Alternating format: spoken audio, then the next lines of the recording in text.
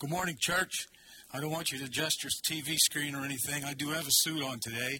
I wore it for the moms, it's in honor of Mother's Day. I also would like to thank you guys for the drive-by. That was really cool, seeing you guys go by with the signs, and especially the ones that threw candy and gifts out. That was one of my highlights. But nonetheless, God bless you for staying connected, and that's what we've talked about, and I know Chris has talked about it as well, and Steve. We've all talked about trying to stay more and more connected with each other during this time. And if you didn't get the calling post yesterday, we prayed and we have decided to not reopen the doors in May. I think we err on the side of caution because we are really concerned about your health. And so that's the decision that we've made in this time, and we'll see how this works out, and we'll keep you informed on what's going on here. When we can't open these doors and get back in here and hug and kiss and smear around on each other, we can't do that now. I know. So praise God for mothers is the title of this message today, and I say Happy Mother's Day to you ladies. I hope that the scenario in this clip doesn't play out at your house. Let's watch. Okay, we got to knock it out of the park this year. Oh, I know. How about another homemade coupon book? That didn't go so well last year. She ended up using all of those coupons to make grocery lists after she ran out of Post-it notes. Plus, she doesn't really need our permission to make us wash the car. Oh, breakfast in bed? That flopped last year. On her birthday, remember she was cleaning pancake batter out of the inside of the microwave for weeks. How about a crock pot? Ugh, wrong on so many levels. Just the word crock pot. Who wants that? I know, a mix CD of her favorite music. No, we share a music library on the computer. That'll kind of put a damper on the surprise. Yeah. Well, we could get her roses. Gotta save that for Valentine's Day. And her birthday. And my birthday. This is hard. I know. Well, we have to think of something. We cannot get her another IOU. No. That just says we forgot, or we're stupid, or boring, or all three. How about a day at the spa? 2 people rubbing my feet. Have you seen my heels lately? Cracks the size of a San Andreas fault. Mom, that's gross. It's true. Jason, I'd love to rub your feet, honey. Happy Mother's Day. Thanks, Jason. You're awesome. Happy Mother's Day.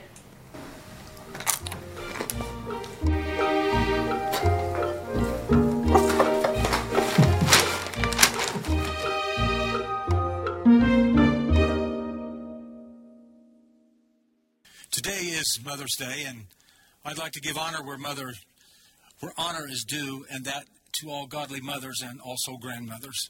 Proverbs 6:20 through 23 reads like this: My son, obey your father's commands, and don't neglect your mother's teachings.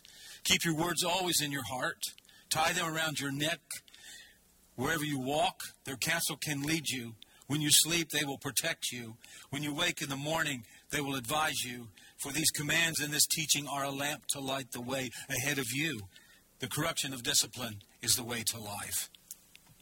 Anna M. Jarvis, who was born in 1864 and died 1948, first suggested that a national observation of an annual day honoring all mothers because she had this great love for her own mother so dear. At a memorial service for her mother on May 10, 1908, Miss Jarvis gave a carnation, her mother's favorite flower, to each person who attended. Within the next few years, the idea of a day to honor mothers gained popularity, and Mother's Day was observed in a number of large cities in the U.S. Then on May 9, 1914, by an act of Congress, President Woodrow Wilson proclaimed the second Sunday of May as Mother's Day. He established the day as a time for public expression of our love and reverence for the mothers of our country. By then it had become customary to wear white carnations to honor departed mothers, and red to honor the living, a custom which continues to this day for some. The Bible says that the law of a mother shall lead you and shall be a light unto you, and you remember what your mother taught you throughout your life. But I would say to young people, you don't think you'll remember those acts of love and kindness, but as being someone at this age that I am, you go back and you remember that. You remember your mom and your grandma, and when you get older, you'll understand that love that came from them comes from our Lord in heaven. I want to honor all you mothers and grandmothers this morning, but I guess to make it a little more personal, I want to honor 5 mothers in my life who loved me and hopefully will bring some inspiration to your life as you think about your mom and your grandma. First is my wife, Diana. I want to thank her for being such a great mom, and to Stacy and Josh, and a loving and inspirational grandma, to Elijah and Josiah and Judah. God himself will honor her one day for her love and kindness and her godly influence and for having to put up with me for all these many years. Second, mother I wanted to honor was my mom, Darlene Rosalie, who died November 21st, 1958. I honor her memory today, and even as a child, I can still remember her face and her touch and how she spoiled me. As my older sisters would tell you, that I was the baby, that I was spoiled. So, third and fourth, my grandma, Anna, and my sister Barbara, who stepped in when my mom passed and kind of took over as my mom. I honor them for being there for me. And then fifth was my mother-in-law, Opal Marie, who helped raise her 18 brothers and sisters and her own 9 kids. I honor her today. She lost 4 children to the grave. I can't imagine, and maybe some of you understand that. But I ask all of you this morning, what mothers are you honoring today? Make sure that you do sometime during this day. John Killinger's book, Lost in Wonder, Love, and Praise, includes the following affirmation, and I quote, "I believe in Jesus Christ, the Son of the living God, who was born of the promise to a virgin named Mary. I believe in the love Mary gave her son that caused her to follow him in his ministry and stand by his cross as he died. I believe in the love of all mothers and its importance in the lives of children that they bear. It is stronger than steel, softer than down, more resilient than a green sapling on a hillside. It closes wounds, melts disappointments, enables the weakest child to stand tall and straight in the fields of adversity. I believe that this love, even at its best, is only a shadow of the love of God, a dark reflection of all that we can expect of him, both in this life and the next. And I believe that one of the most beautiful sights in the world is a mother who lets this greater love flow through her to her child, blessing the world with the tenderness of her touch and the tears of her joy." End of quote. You know, first on every godly mother's list in her heart is that her children accept Christ and live their lives to shine and reflect his love, to love others as Jesus loves. She wants those children to be in heaven with her. I don't think as a parent you ever truly understand your parents till you become one.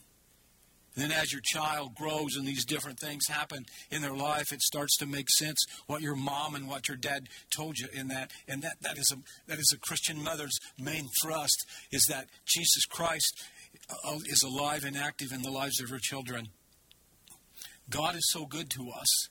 His love is just unexplainable. You cannot absorb it all. It's just beyond comprehension.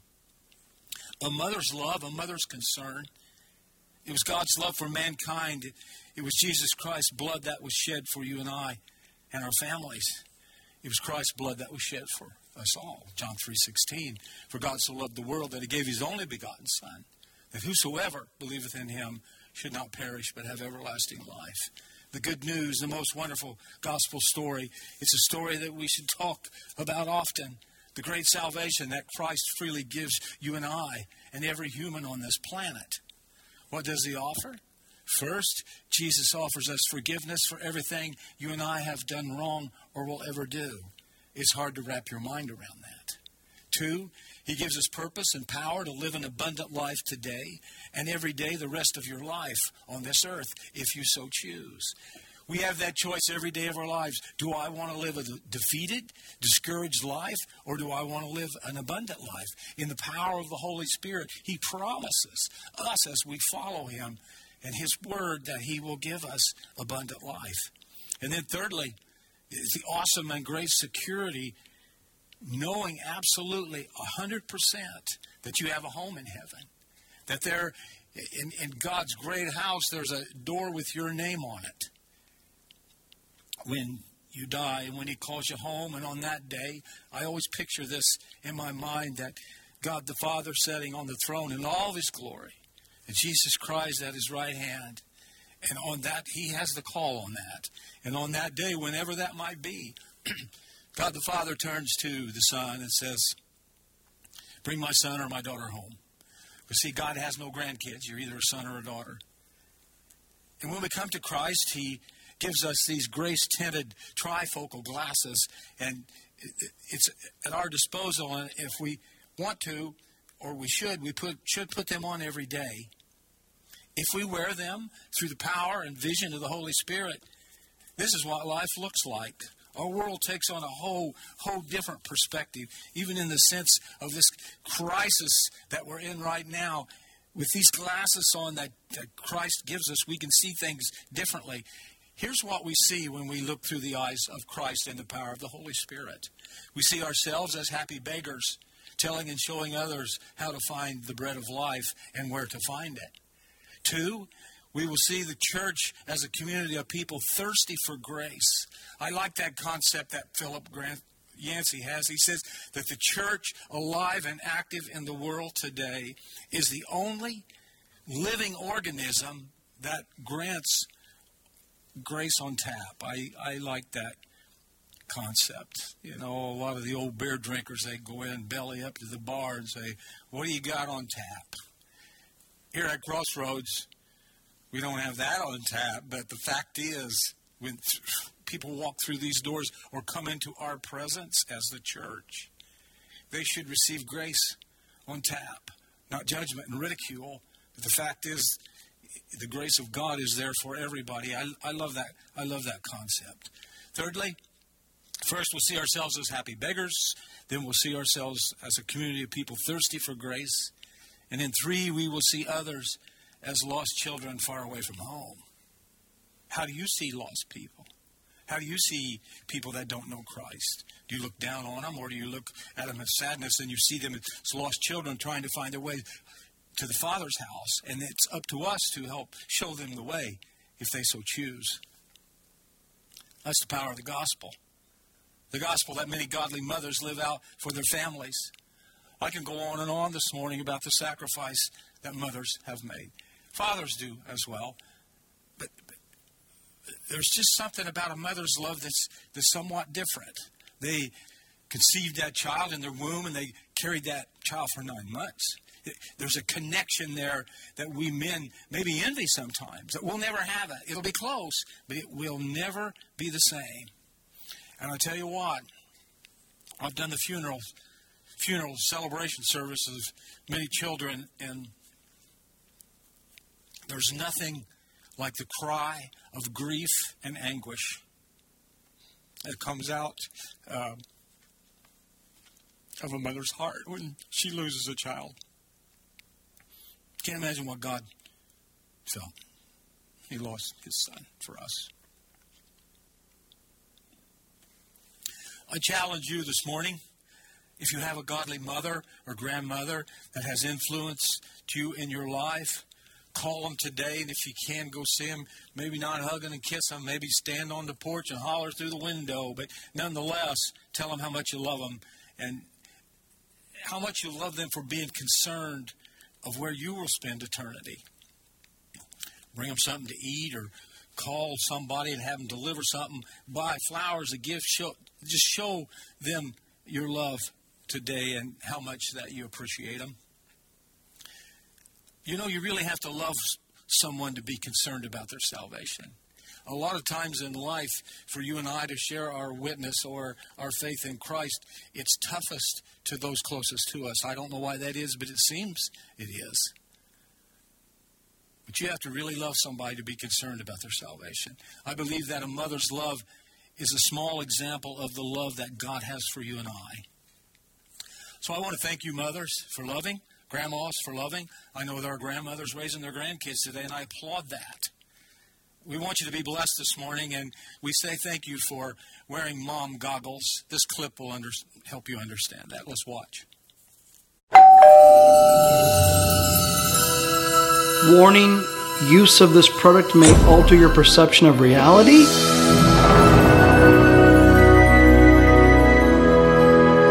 Everything looks the same. Guys, can somebody hit me with some juice? And listen, pulp, no pulp, doesn't make a difference to me. You're the ones dealing with the diaper. Mom goggles. Have fun glamping. What is that? Have no idea. We got this. Yep. I mean, think about this. The kids are older. Now they practically take care of themselves.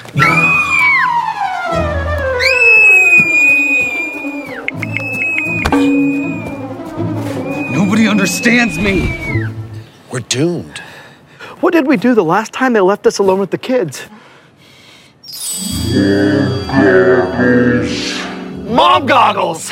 Those things were so great. I mean, they helped us see things like moms see things. Whatever happened to them? I definitely put them in a place I knew I would never forget. Great. Where are they? I forgot.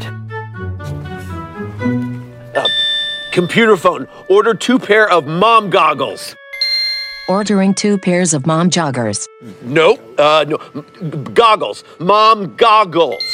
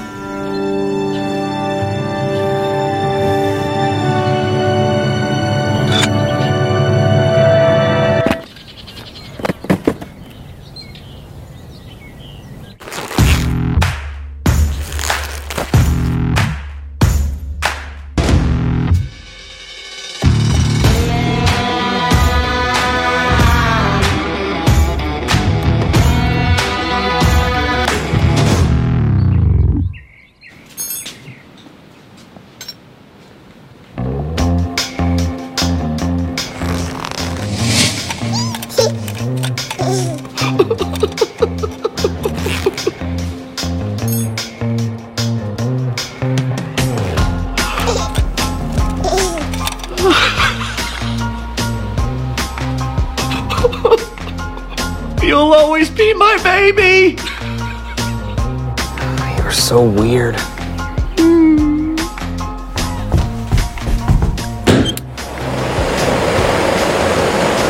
No.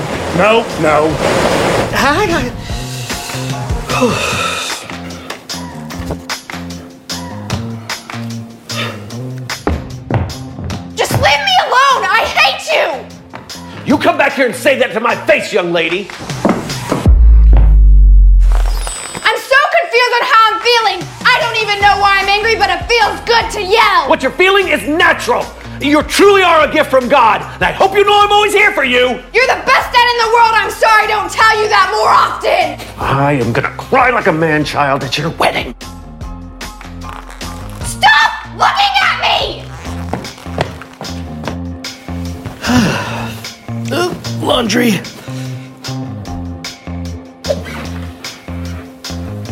Look at this mess.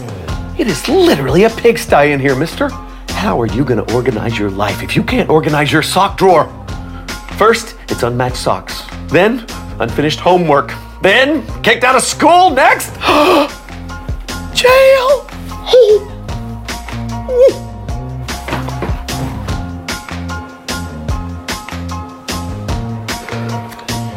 How does she process this every day? All right, one more time. Plastic bowls up top, face down, forks up, knives down, plates in the center, pots and pans we wash by hand. Now repeat it back to me. No, I don't think the joggers make you look fat. I've got my dad's thighs. Don't you need the goggles? No. I've seen your mom do this so many times. You have a great mom, you know that. That's great. Can you hand me the barf bucket?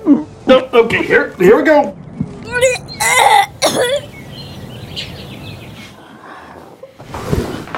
I got your cat out of the dryer. You're welcome.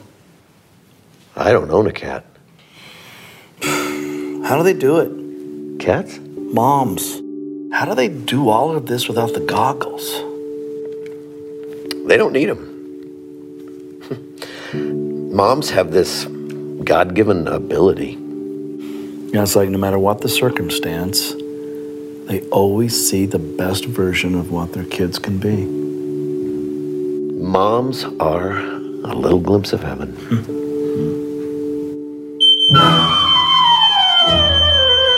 It wasn't me!